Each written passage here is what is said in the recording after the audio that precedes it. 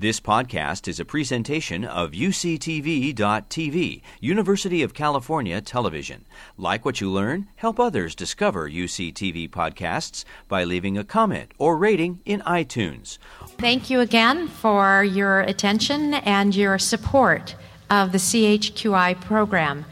And I want to share with you our favorite part, many of us who are involved in this, in CHQI.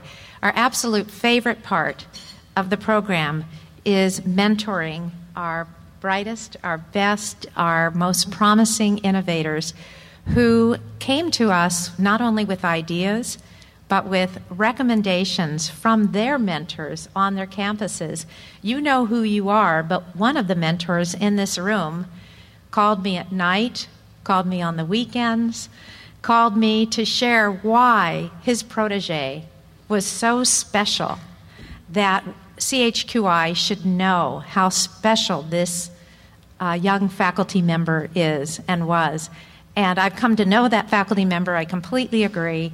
And I think what a wonderful place we work when mentors on the campuses feel that strongly about the individuals who they've helped to nurture and grow, that they've taken the time to reach out and say, I want to share this person's genius as UC Health is transitioning to effectuate the triple aim. I could use this person completely on my campus, but this person has so much special to share.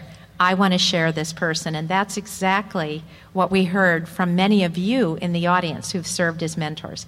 And I can't stress enough the importance of mentorship. And for those of you who've agreed to serve as mentors in the fellowship program, my applause goes out to you, and if everybody can, because mentorship is a two-way street. And this is a new paradigm. We are asking our innovators, again, to think in terms of team-based, collaborative care, to think about interdisciplinary provision of care, and to reach out. And so this is our new way of approaching, one of our new ways of approaching getting to better health care, serving the needs of populations, and doing this with an eye towards lowering our costs. So with that said, I want to briefly introduce 5 of our 10 2013 cohort of fellows. You'll get to meet the other 5 at their posters. So to my immediate left, Maxime Cannison from UC Irvine will be talking about his project dealing with high-risk surgical patients. Robin Clark from UCLA will be talking about value and quality at UCLA. Nat Gleason from UCSF will be talking about the power of e-referrals. And we've got Jim Marson-Davis talking about telemedicine and PEDS. And Vaishal Tolia from UC San Diego talking about the program is titrating in the ED, but essentially being able to respond through telemedicine to surges in the ED as we anticipate more and more patients needing our services in the ED setting. So with that, we're going to turn this over to Maxime. Thank you.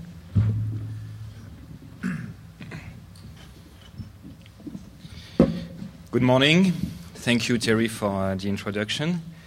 My name is Maxime Cannison. I'm from UC Irvine. I am an anesthesiologist, and I'm going to present you my project, which is an enhanced recovery after surgery program to improve outcome in patients undergoing high-risk surgery.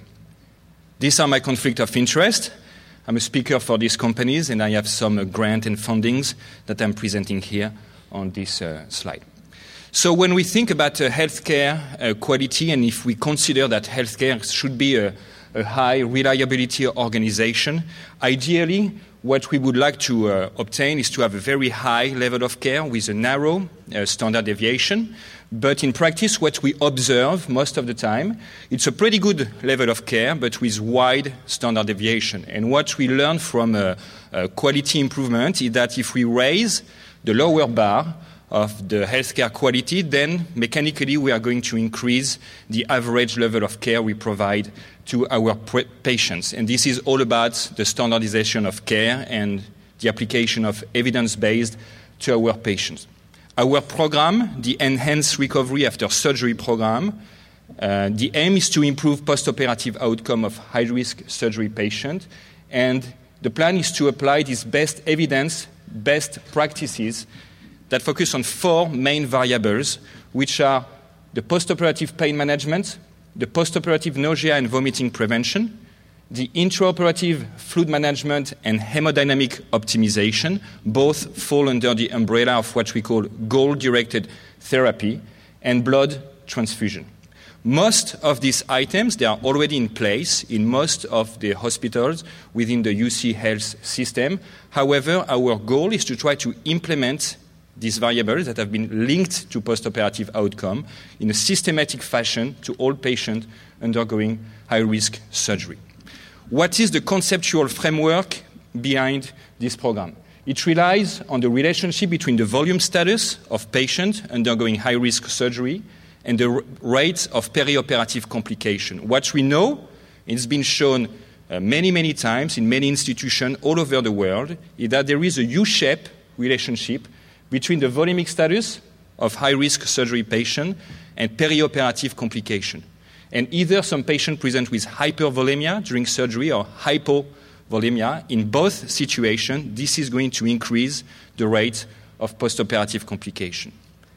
Related to this physiological evidence, we have a lot of studies, more than 25 or 30 studies, showing that during high-risk surgery, when fluid and hemodynamics are optimized, we observe an improvement in postoperative morbidity, an improvement in postoperative mortality, a decrease in the length of stay in the hospital, and overall a decrease in the cost of the surgical procedure. This meta-analysis has been published 2 years ago. It's a study coming from the UK. It includes 2,400 patients, and very clearly this approach has been shown to improve patient outcome. This evidence has been deemed strong enough by some institutions in Europe, like in Denmark, the UK, in Sweden, and recently in France, to come up with very strong recommendations about a systematic approach for fluid management and hemodynamic optimization of patients undergoing high-risk surgery. For example, in the UK, the NHS released in 2011 this recommendation, and they estimate that if this approach was applied in all patients undergoing high-risk surgery in the UK, this would benefit about 800,000 patients every year, and it would make net financial savings of over £400 million, which is about $600 million every year for the NHS. In January 2013, the NHS now has some incentive, and 2.5% of the budget of NHS hospital rely on the application of this concept. So we have the knowledge, we know the physiology, we have the evidence-based medicine showing the improvement in outcome, we have the tools to apply it at the bedside, so do we do it? In 2011, we conducted a survey at UC Irvine among anesthesiologists from the American Society of Anesthesiology and European Society of Anesthesiology, and we showed, as you can see here, that in the vast majority of institutions, there is no guidelines, no protocol for fluid management and hemodynamic optimization for patients undergoing high-risk surgery, despite all of the evidence. So what did we do at UC Irvine in order to try to change the practice related to fluid management and hemodynamic optimization in this population? The approach we wanted to apply is a patient-centered approach, and the goal is to improve patient satisfaction, improve efficiency, innovation, and the teamwork of all the healthcare providers taking care of this patient in the perioperative period. We started by building a team of clinical practitioners in order to identify high-risk surgery patients. And as soon as we identify the high-risk surgery patient, we place them in some kind of clinical pathway. To achieve this goal, we were supported by our chairman, Dr. Kane, and the vice chair for quality. We had the support also from the administration that helped us with billing and all the process related to the administration. And when we applied for this CHQI fellowship, we had the backup from our chief medical officer. This project also was included in a vast group of perioperative healthcare providers, including the nurses, the anesthesiology technician, the information technology people, the surgeon, residents, and so it's a team approach for the improvement of this patient. The third thing we did was to try to change the knowledge related to fluid management, hemodynamic optimization, and outcome related to high-risk surgery patients. So we developed a curriculum which was mandatory for all CRNAs, residents, and anesthesiologists in charge of this patient. We had an online training and a bedside training to apply the concept at the bedside with the team leaders. And we did a pre-test before the implementation of the learning module and after the implementation. We used the intranet from our department to present all the modules for teaching the concept and having all practitioners had to apply it at the bedside. You can see an example of all the modules, the education with audio, videos, and so forth. So it was online for 3 months, and once again, it was mandatory for everyone. We use technology like the Anesthesia Information Management System to track the application of this concept at the bedside so that we were able to measure whether or not this concept was applied for the patient. The way we assessed this project, we did a baseline evaluation, 1 year. It's a historical group. Then we started the training, 3 months, with a pretest before and a post-test after the training, and then the implementation for 1 year. And we used what we call a quasi-experimental study design to assess the impact. We focused on the 3 main surgery, pancreatic, liver, and cancer debulking, which are the highest risk surgery patient. We started with this small population in order then to expand it to other patient population. What you observe is that before the implementation of the full ERAS program was only 8%. After we started this training, it went up to 62% of the patient undergoing high-risk surgery. We were able, one of the most important impact has been on the decrease in fluid administration. We decreased fluid by about 40%, especially on the crystalloid. We decreased the crystalloid by 40%. And this has been linked to a decreased transfusion by 45% to 35% of the patient, just probably because the less we dilute the patient, the less we see a drop in hematocrit, and then the less likely we are to transfuse patients who just have hemodilution. At the same time, we observed a slight decrease in length of stay. It's not significant yet. We hope that at the end of the project, we'll be able to show significance. But as you know, these outcome data are not normally distributed, so we need a lot of patients to see an impact on outcome. But this is here what we call a time series analysis, where here you have the time, the date, when we started the program. This dashed line here is the beginning of the intervention, and here you have the length of stay in the hospital. And you can see that before the implementation of this program, so we had a lot of patients who stayed a very long time, and that after the implementation, we still have patients with complications. We cannot make them disappear. We still have some complications, but overall, the incidence of these patients staying a long time in the hospital decreased dramatically compared to before the implementation. So as a conclusion, this implementation during high-risk surgery, the implementation of this ERAS program, which is based on, once again, evidence-based medicine. It's not rocket science. It's very basic clinical implementation. It induced first a significant change in the knowledge that led to a significant change in practice. And then this change in knowledge and practice induced a decrease in blood transfusion. And it looks like we have a trend toward a decrease in the length of stay in the hospital, in the ICU. And we did not do a financial analysis, but it's more likely that it will have an impact too. So the perspective is to implement this ERAS program first at UC Irvine on one specific high-risk surgery. We go for an easy win, because these are the patients with long length of stay, and then spread it out to other surgery and hopefully to other institutions within the UC system. Thank you very much. I want to thank the CHQI for giving me this opportunity. It's been a huge opportunity for me to bring all my basic research on cardiovascular physiology then to the clinical bedside. Thank you very much.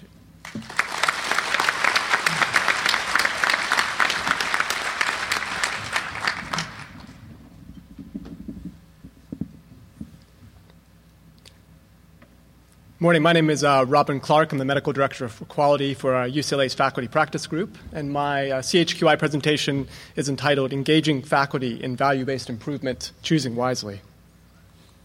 UCLA Health is composed of the UCLA Faculty Practice Group, the UCLA Medical Group, and the UCLA Hospital System. We have around 1,250 faculty physicians that are based within 18 academic departments.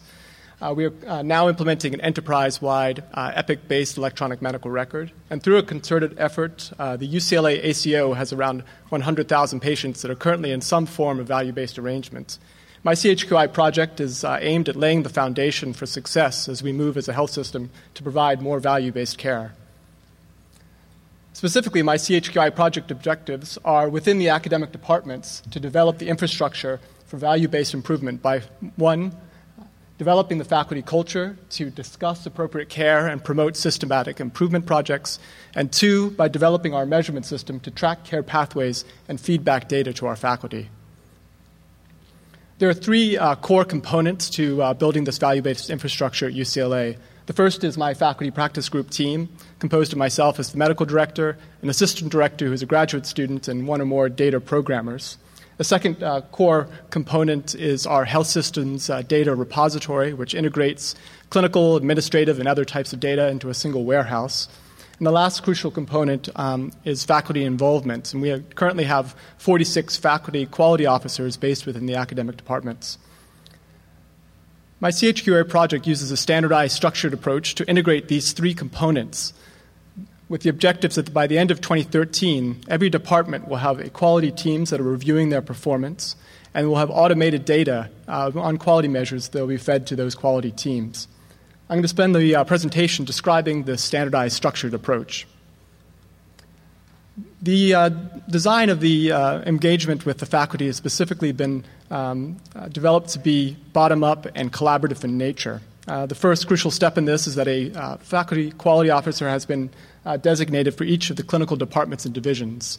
I have engaged these quality officers extensively through monthly group meetings and regular individual meetings with each and every one of the quality officers. I have found that they are eager for systematic data about their clinical practice. To develop these systematic data, I have asked them to define measures for underutilization, that is, not providing enough evidence-based services, and overutilization, that is, providing services beyond what is necessary or effective. In the process of developing these quality measures, I found that the quality officers initially focused on addressing underutilization. I believe this is likely related to that many validated national measures exist in this field, and they are used to being assessed in this manner. Therefore, they were easily able to elect departmental quality priorities for underutilization. In slight contrast, they were receptive but less experienced with addressing overutilization. Again, this is likely because there are fewer nationally validated quality measures for this. So consequently, my project needed an additional device to engage the quality officers and their quality teams in identifying overutilization. The additional device was the Choosing Wisely program that I will discuss in a few moments. But first, I wanted to illustrate how we are defining and implementing these quality measures. This is an example from the Department of Neurology and how they are addressing underutilization of screening for complications for multiple sclerosis patients. Using our standardized structured approach, the neurology quality officer has identified a population of interest, in this case multiple sclerosis patients, and identified an outcome that meaningfully drives care for that population, in this case urinary tract infections. My faculty practice group team then defines and programs the quality measure into our centralized data repository. We feed back data on urinary tract rate infections by patient characteristics, by provider, and by facility to the neurology quality team that use that information to describe the care pathway and the process steps by which a multiple sclerosis patient either gets or avoids a urinary tract infection. One of these important process steps is whether a patient received a bladder scan to screen for urinary retention. The use of these bladder scans is currently inconsistent. That's why this care pathway is not straight. However, by measuring the use of these bladder scans, targeting them to our at-risk multiple sclerosis patients, we can more reliably deliver them, we can straighten out this care pathway, and we can optimize our rates of urinary tract infections. We can also measure the downstream effects on hospitalization, sepsis, and mortality for these chronically ill patients. So in summary, with a few short steps, we're able to engage faculty and develop a measurement system that is actually designed by and for the clinicians that are going to use the data. That was an example of how we're developing measures for underutilization. And as I mentioned, we're using the Choosing Wisely program to help faculty address overutilization. The Choosing Wisely program is a national program spearheaded by the ABIM Foundation, which asks professional societies to identify 5 overused services within their field. There's been excellent participation in the Choosing Wisely program over the past year, and the main aim of the program is to encourage physician-patient discussions about care decisions. We're innovating and using these Choosing Wisely lists created by the professional societies to initiate UCLA faculty discussions about value of care.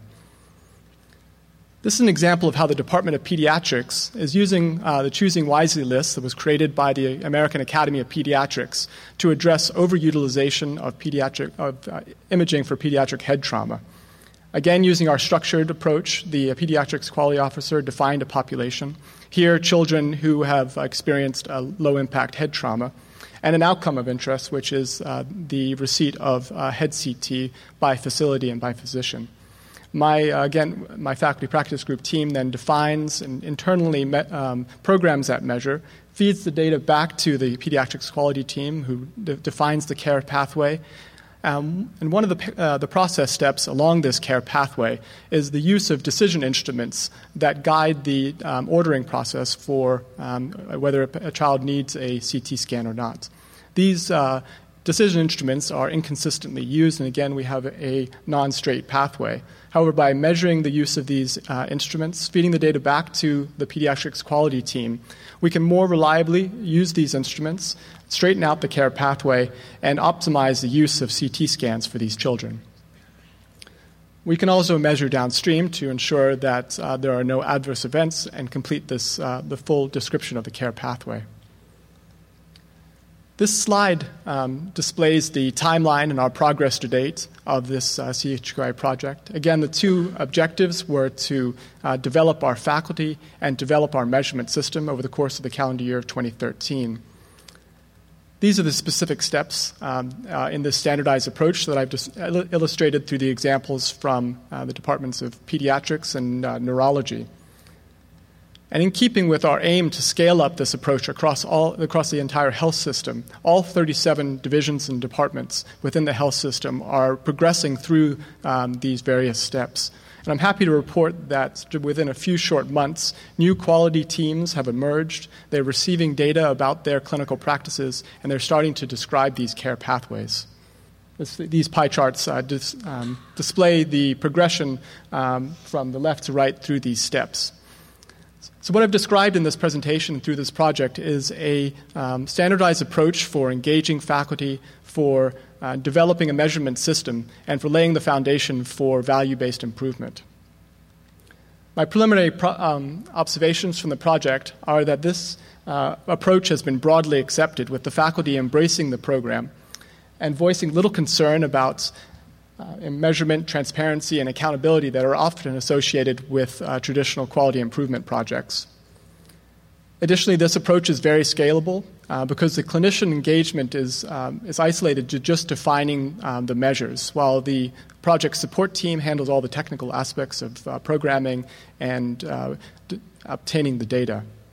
Lastly, this approach is foundational for other UCLA goals of sustainably and effectively addressing over- and underutilization as more data become available and becoming increasingly more successful in delivering high-value care. Again, thank you very much to Terry and to the Center for the support of this fellowship. My name is Nat Gleason. I'm a UCSF general internist. I'm our physician lead for our Department of Medicine initiative on e-consult and e-referral. It's really a pleasure to be here, and thank you to Terry and the Operations Committee and the board for giving me this chance. get to talk about Mark Larrett's future state, which is fun. And it's actually a nice segue. The idea that a physician visit is not necessarily the best way to deliver care has already come up twice this morning, so I couldn't ask for a better segue. I mean, if you imagine a nurse, say, for instance, who gets her annual PPD test and tests positive for latent TB, which is a negative chest film, and you're wondering if she should be treated, but she's breastfeeding, right? And so I look it up, and it looks like the medicine is safe, but she's not totally convinced, and I'm honestly not totally convinced either, and that's when a PCP looks to refer, right? I have a question. But this is a question that doesn't really involve a physical exam, right? It's just a data-driven question, and she'd like a quick answer.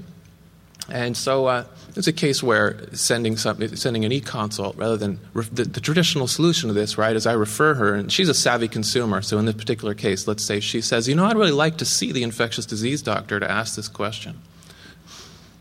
So our objective was to build an e-consult system at UCSF that met the needs of patients and PCPs and specialists and the system. And we think this is a real rare case of a real quadruple win. We obviously need a sustainable, viable financial model. I mean, if you think about it, the safety net, San Francisco General in particular, pioneered by Alice Chen, who's here, is 5 years ahead on this. So when the incentives are right, people ask questions electronically. But our system right now in UCSF, there's been literally no uptake of that model because that's not what we pay people to do. So we needed to do a model which would work now. And I'll show you that's basically fee for question answered. But it also is forward-looking, so it prepares us for when we're looking at more integrated payment models as well. So I'm going to walk you through the why, just looking at each stakeholder quickly. If you think about the patient, and I gave you this example already, but the patient has a problem right now. And the other big factor for patients is that sometimes another appointment is not always welcome, right? The time away from work and the child care and the co-payment and the transportation and parking and child care costs, it's expensive, it's time-consuming, it's not efficient. From my perspective as the PCP, getting quick access to specialty guidance for a question that's focused, and when I have the available data that I can just transmit, and I want to maintain management of that problem, right? And the relational continuity that provides, so I get to continue to take care of the patient around that problem, but with the added input from the specialist. And the co-management burden that PCPs face, I think, is increasingly recognized. So this is another big piece of the puzzle for me that's really compelling. This is a real patient, so the patient sees a cardiologist, 2 endocrinologists, this is real, diabetes and for lipids, right? Sees a nephrologist, a sleep medicine doc, a urologist, a pulmonary doc. So I have a focused question about this patient. Patient comes up with an incidental pulmonary nodule, and it's not conforming exactly to what the standards are, so I don't quite feel like I can proceed based on the recommended protocols. I want some input. So it would be great if I could answer this question without adding I'd like to shrink this list, right? That's another conversation and something we're working on at UCSF. But I certainly would not, I would like to avoid adding another physician to the mix here for this patient. So if I can ask this question without doing that, it's really a win for everyone. From the specialist standpoint, we're asking our specialists to improve access, right? At UCs, all UCs struggle with access. We have a supply-demand problem. And our specialists tell us they would like an efficient way to address low-complexity questions, right? They view their core competence as the high-complexity question. They tell us they want to see the lupus nephritis patient from the Central Valley, right? Not the osteoarthritis patient. And so this kind of a system can help them with that. And it's better for their training model as well. Their fellows need to see the higher complexity patient to train the next generation. Also, when you answer a question quickly, say offline via email or something, which is our only alternative to this previously, the question doesn't make it into the EMR, and the specialist is not reimbursed for the work. From the purchaser standpoint, I think this is a really clear case. So this is the purchaser, the payer, the supermarket chain that's trying to insure its employees. We see some unbelievable, really stunning data. So 1 in 3 patients in the U.S. is referred to a specialist every year, and it's 1 in 2 in the elderly.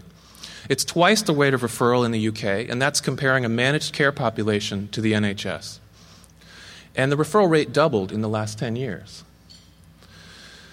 So this is the sort of scope of our program. We've engaged all of the primary care practices across UCSF that see adults. And at this point, we have developed the program within all of our medicine subspecialty programs.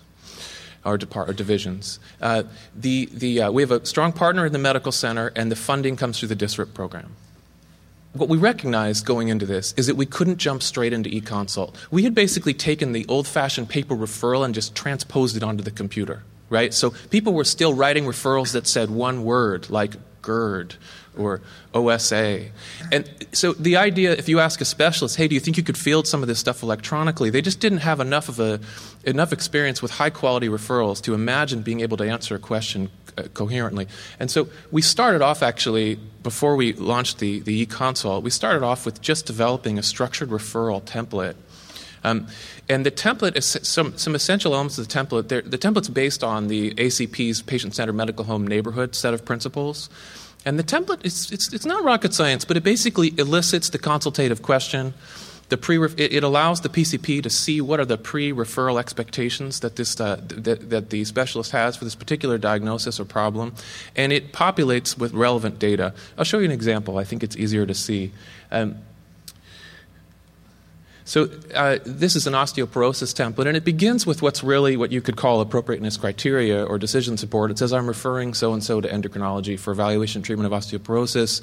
At least one of the following is present, and this is the endocrine division's chance to convey to the PCP, they should have one of these things, or it may not be the best use of our service, because we're really trying to work on our access to take care of patients who really need an endocrinologist. And then the next piece of the template is it says the following results are available in APEX. That's our EMR. So this is them saying, I would like you to have this stuff all packaged before you send the patient. And this avoids that initial physician visit where the specialist doesn't have all of the data, and then they have to do a follow-up visit just to do those missing studies in the interim, which isn't good for the patient or the system. And then the data populate into the template. And then it elicits the consultative question. And I'll just tell you, this is an aside, but we've had an increase in our use of a consultative question with a referral from 45% of people asking a real question, a focused question, to 97% by introducing these templates. Because I think physicians feel that they're now communicating to another physician. It's not simply an administrative action. So, some specifics. This is a crowd that probably wants to hear the specifics of how we're doing this. When a specialist receives an e-consult, they can convert it to a standard visit based on the complexity. So they just send a message that says, this sounds a little bit complicated, I'd like to see the patient, and then that patient is scheduled as soon as possible in the specialty practice. We have a 72-hour expectation for turnaround time from the specialist, and we're compensating the specialist 0.5 RVUs per question answered. We also credit the PCP 0.5 RVUs, and this is an acknowledgement of the fact that they're not delegating this problem, right? They're going to maintain management of the problem, and they're going to integrate and implement the specialist recommendations. And the consultations are fielded by senior specialists.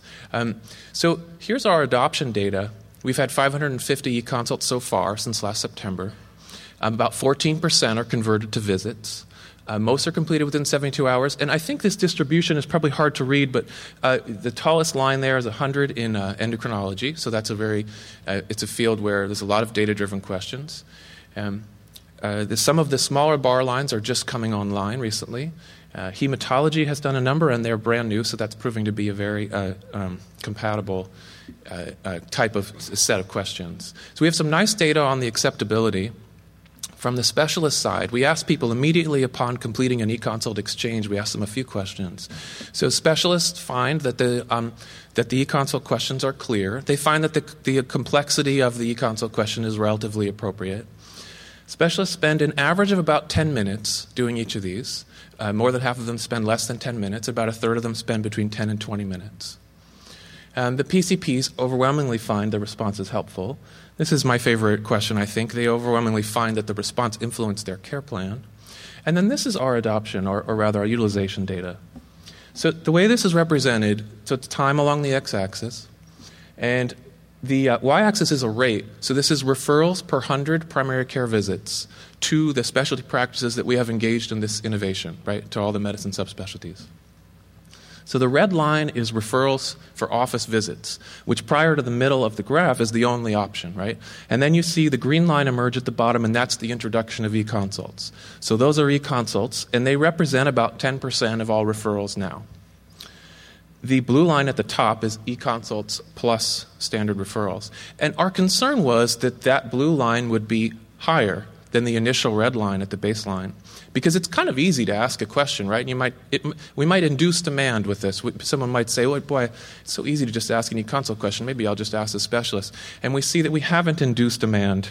In fact, the overall referral rate is lower than it was before we started. So there's some co-intervention going on, and we think it's probably just the amount of discussion we've had around utilization of specialty care in the context of doing these interventions. So what's the economic impact? Well, a standard referral, which is the benchmark, if I need to send a patient to a specialist, they're going to see they have a new patient visit, build in an E&M code at 2.4 to 3.2 RVUs. That's a level 4 or 5 new patient visit. In Medicare dollars, that's $143 to $184.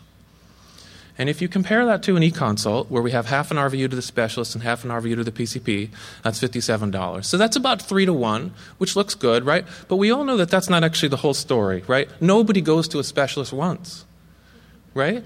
And the specialist, we know that specialty care is more expensive than primary care as well. So the actual calculation here is going to take some more time to unfold, and it's going to take a sort of episode of care type analysis, which we're looking forward to doing.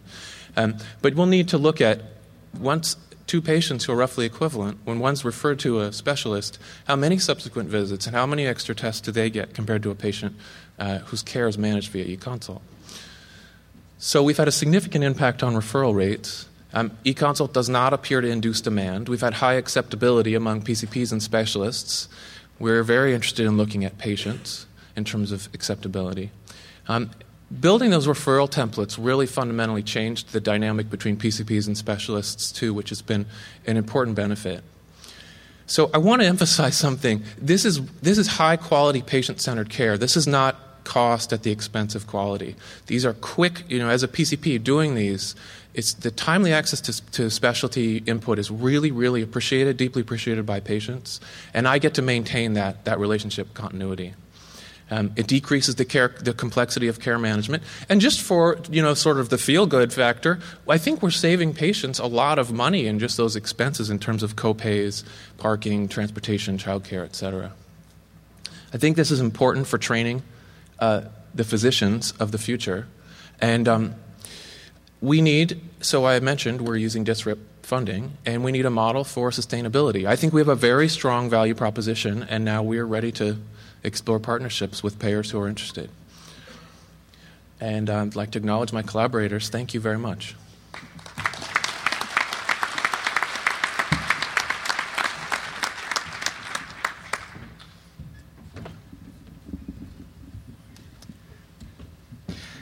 Hi there. I'm Jim Marson. I'm one of the pediatric ICU docs at UC Davis, at Children's Hospital there. And my talk is going to be on the implementation of telemedicine and telehealth technologies in the Children's Hospital and in the Department of Pediatrics with 3 goals in mind.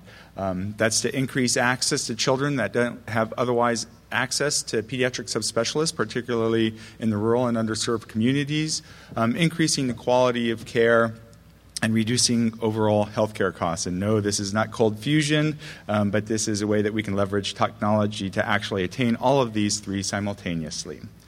A little bit about the UC Davis Telehealth Network, started by Dr. Tom Nesbitt, who's here. Currently, we have seen more than 35,000 patients for live interactive telemedicine consultations since inception, and we regularly connect to more than 100 sites throughout the state, as well as outside of the state, to provide subspecialty care primarily for patients that don't have to travel to UC Davis. I'm going to really focus on pediatrics, not that I don't care about adults. My wife tells me sometimes that I occasionally act like one, but that's where, as a pediatrician, that's where we've been focusing with all of our implementation of this. We have done more than 5,500 telemedicine consultations since inception, and we focus primarily on the outpatient clinics, and everybody's familiar with outpatient telemedicine, interpretation of studies, downloading EEGs, echoes, teleradiology, which is now a standard of care. But we're also using these technologies to be used by advanced practice providers, as well as in emergency departments and inpatient wards and in the intensive care unit. So I'll focus a little bit on each of these. First, regarding the use of it in outpatient telemedicine, again, UC Davis has continued to expand its use in this arena. We have 4 telemedicine suites. These are pictures of our older ones. Now we have newer and fancier ones in our new building that run. And so a doc can come in the morning, spend a morning clinic or a full day in clinic in front of the monitors here, seeing patients throughout Northern California. We have seen that it increases the efficiency of specialists because a lot of the overheads that tend to be more expensive at the centers of excellence are transferred to the remote site. So it's their nurses and their staff that are checking in the patients, and our doctors are able just to use the room that way. It simultaneously provides education to the remote providers, and I have underneath there Project Echo, and I'll talk to you a little bit later on that in a slide. But as you can imagine, when the PCP is involved, their education level on the management of that disease increases. We also find that it can increase the optimization of the tertiary center so that those patients that need to come to the tertiary and quaternary centers are the ones that really come to the center. And if they can be managed remotely, we tend to, that's a more efficient utilization of our resources. So another application is it's not just for physicians, but there's advanced practice providers that we're really trying to incorporate their use of this technology as well.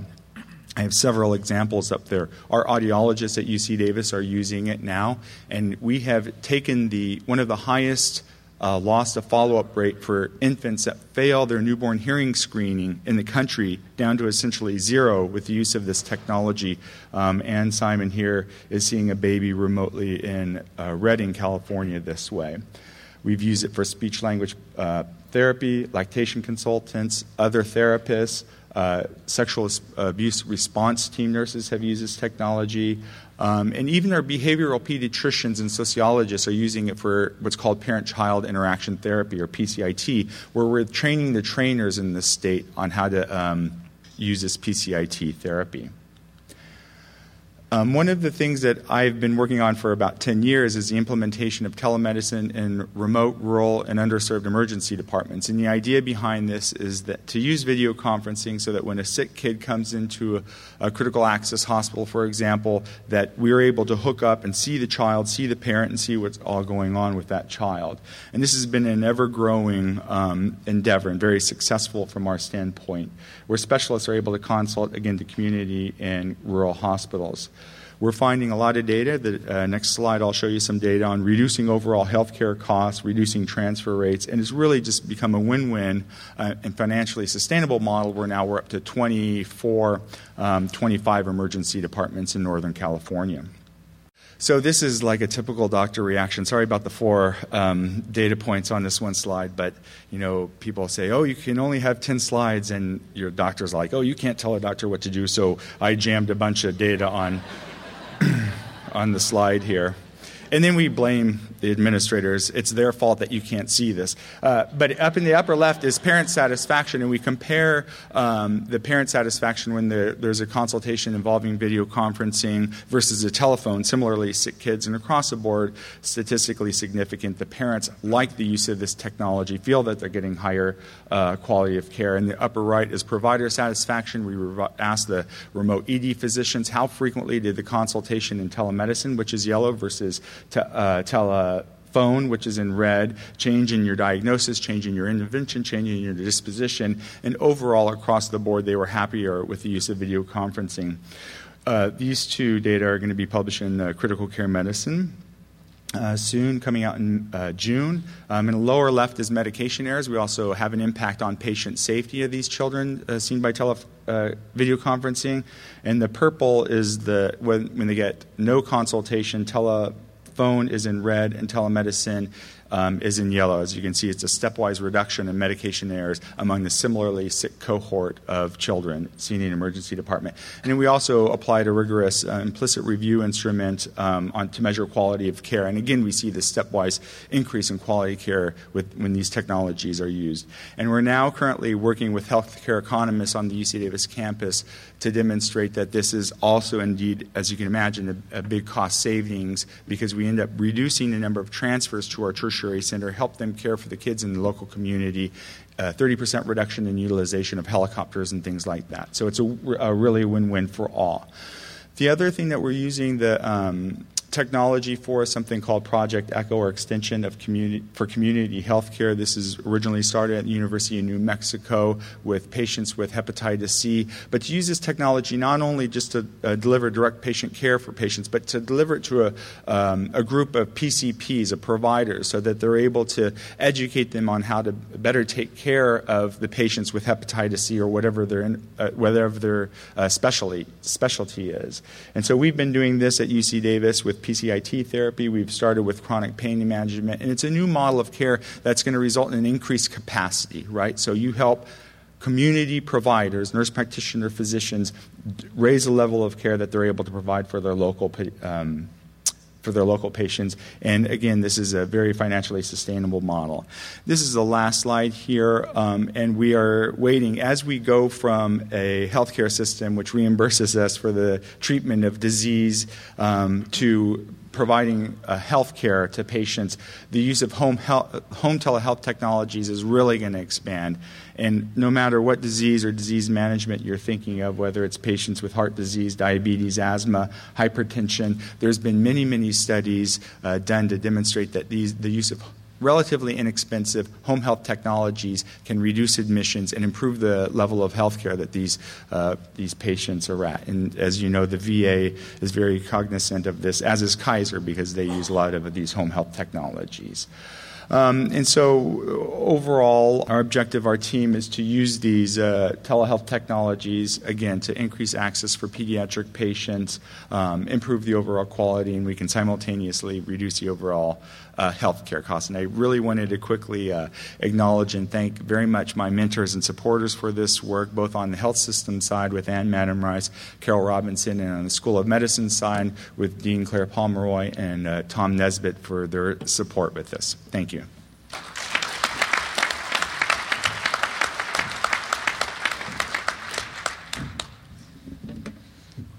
Good morning.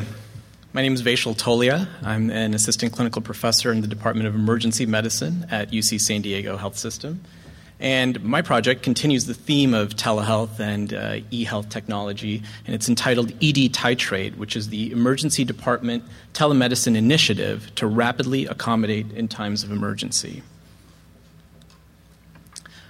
The reason I chose this project is really behind the premise of emergency department challenges that all EDs are facing across the nation. We know that from 1997 until 2009, we've seen an annual increase of over 40 million patients that are seen in our nation's emergency departments.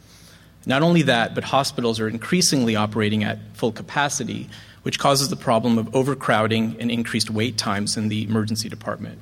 Those wait times translate to unproductive time for patients, where they're lingering in pain or unable to see a provider or get the care that they need. And in many cases, those patients actually leave without being seen. And we know that patients who leave without being seen have higher patient safety risk and adverse events, and also lost revenue for the health system. That variable demand for resources is part of the problem, and matching the resources that we have with the demand is an increasing challenge in emergency department care and staffing. So in the past, health systems have responded in a couple of different ways. One is to simply place a physician in triage. So every patient that comes in at the time of triage with a triage nurse gets seen by a physician, and care at least gets initiated. We know that these fixed shifts actually result in variable cost effectiveness because the physician is there for a fixed amount of time, and they may or may not be needed during that time. And then when they leave, that's usually when the patient surge occurs, of course. So to better match that time and need of resource, some places have gone to a backup system, an on-call system for emergency physicians, though this is also fraught with some complications. One thing is the delay in initiation, something we've termed activation energy. What activation energy is the reluctance for the provider who's currently working in the ED to ask for help, to actually call in an additional physician. There's also some reluctance from the home physician to come in and say, the emergency department's full, the waiting room's full, what am I really going to be able to do? There's also travel time for that physician once that backup physician is activated to come in from home and then eventually leave. And then there's something, what we've termed deactivation energy, which is once that physician is there, they tend to linger and they tend to stay because the last thing they want is to go home and then be called back an hour later. So matching that physician and nurse resource with the patient need is part of the major challenge that overcrowded EDs face in our country. And that's where emergency department telemedicine comes into play. It's really an innovative use of telehealth that's never been done before in primarily evaluating patients in the emergency department. We really effectively apply this just-in-time use of our physician and nurse resource. It actually dramatically reduces this activation and deactivation energy that I was referring to, and it has the potential to be very cost-effective because during a given period of time, this process can be turned on, then turned off again, turned on again, at any time that the patient surge or care demands it. So our project, ED Titrate, is an IRB-approved study. At this point, it's a pilot project really to evaluate the safety, the satisfaction, the acceptance, and we're also looking at other metrics like cost-effectiveness and length of stay. Some of the logistics of this project is that we have a full mobile telemedicine cart in our emergency department, and several of the rooms adjacent to the waiting room are wired for this module. We have a nurse doing administrative duties each day who then can easily be switched to the telemedicine role. We have a physician on call, and currently, during the pilot phase of this project, it's from noon till 8, Monday through Friday. The patient care from the telemedicine physician can either be taken to completion or patients seen and then sent back to the waiting room if appropriate and that care initiated, or if necessary and the clinical scenario dictates, that patient can easily be handed off to the on-site physician.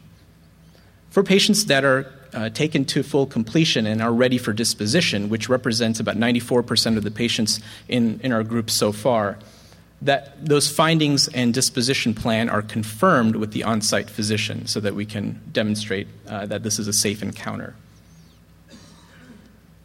These are just a couple images of what our module looks like. You can see on the left that there is a high-definition camera here. I can actually control this camera from home, pan, tilt, zoom, and get fantastic images of rashes or other areas that the nurse is assisting me in examining. A little close-up view of the module shows some of the peripherals. I can actually auscultate heart, lung sounds, abdominal sounds, bowel sounds, as well as examine ears, throat.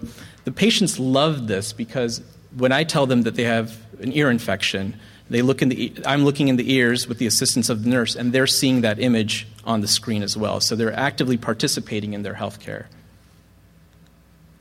From a safety standpoint, we again have that on-site physician confirm some of the findings and the plan of the telemedicine physician. We do a 48-hour patient callback, 1, to see how they're doing, and 2, to make sure that they enjoyed this process and if they have any comments for us. We've had even patients comment to us, I'm really sorry about all the earwax that I had on the exam. So they're very, very happy with the technology and really enjoy participating in it. And then from a chart review, we look at patients 7 days after their visit to ensure that they didn't return to the emergency department or have an adverse outcome. Some of the preliminary outcomes have been interesting. We're still very early in our study. We've had about 60 patients initially, mainly from January through the end of March. But we've surveyed each of the providers, the telemedicine and on-site provider, as well as the nurse and the patient. From a score of 1 to 5, 5 being highly satisfied with the encounter, the providers average about 4.7. Interestingly, the patients, with again 60 patients, the mean score is about 4.9. So they've been very, very satisfied with the encounter. The average triage category is a triage category of 4. So 1 being the highest acuity patient, 5 being the lowest acuity. We tend to see lower acuity patients through the telemedicine module. That's not to say that we can't and haven't seen sicker patients that have non-emergent situations, those with abdominal pain who we can initiate care and then hand off to the on-site physician. What's most interesting so far is of the 60 patients that we've evaluated is the length of stay in the emergency department. So looking at a population test value from last November through March, we've shown a reduction in the length of stay for the discharged patients of about 130 minutes for the telemedicine patients. So that's a significant improvement in flow. The economic model that we're using really is supply chain economics. So we're trying to match that need and the staffing of the physician and nurse. The nurses are paid per hour of telemedicine call, and they're otherwise doing administrative duties when not actively doing telemedicine evaluation. And the physicians are paid on a per-case basis, the telemedicine physician. And there's 2 different rates, one for care to completion, one for care initiated and then handed off. Both those rates are less than the average we would collect per ED patient. So it's a sustainable, cost-effective model.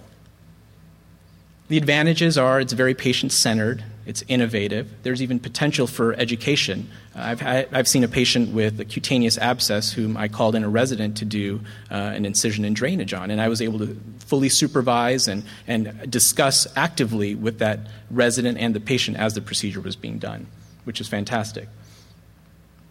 The limitation is that it's very susceptible to selection bias, naturally, because of those of us participating. The future is that if safety and efficacy can be demonstrated, and this is something that patients seem satisfied with, and this is something that really can go to the other UC emergency departments, I would venture to guess not only the emergency departments within the UC health system, but non-academic medical centers as well are facing similar challenges of overcrowding and increasing wait times. Larger studies need to be done to really evaluate the process and safety improvement here, as well as for some systems that have multiple emergency departments, that telemedicine physician can actually see patients potentially in multiple EDs at the same time. So I'd like to thank my mentor and the chair of our department, Dr. David Guss, Benjamin Guss, who's the lead nurse, our UCSD ED titrate team, which is ever growing. Every month we seem to have more nurses and more physicians interested in participating in our project, which is great. We're up to about 15 total now. And thank you, Terry and the UCOP, for this opportunity and the support. Thank you. You've been listening to a podcast by University of California Television. For more information about this program or UCTV, visit us online at uctv.tv.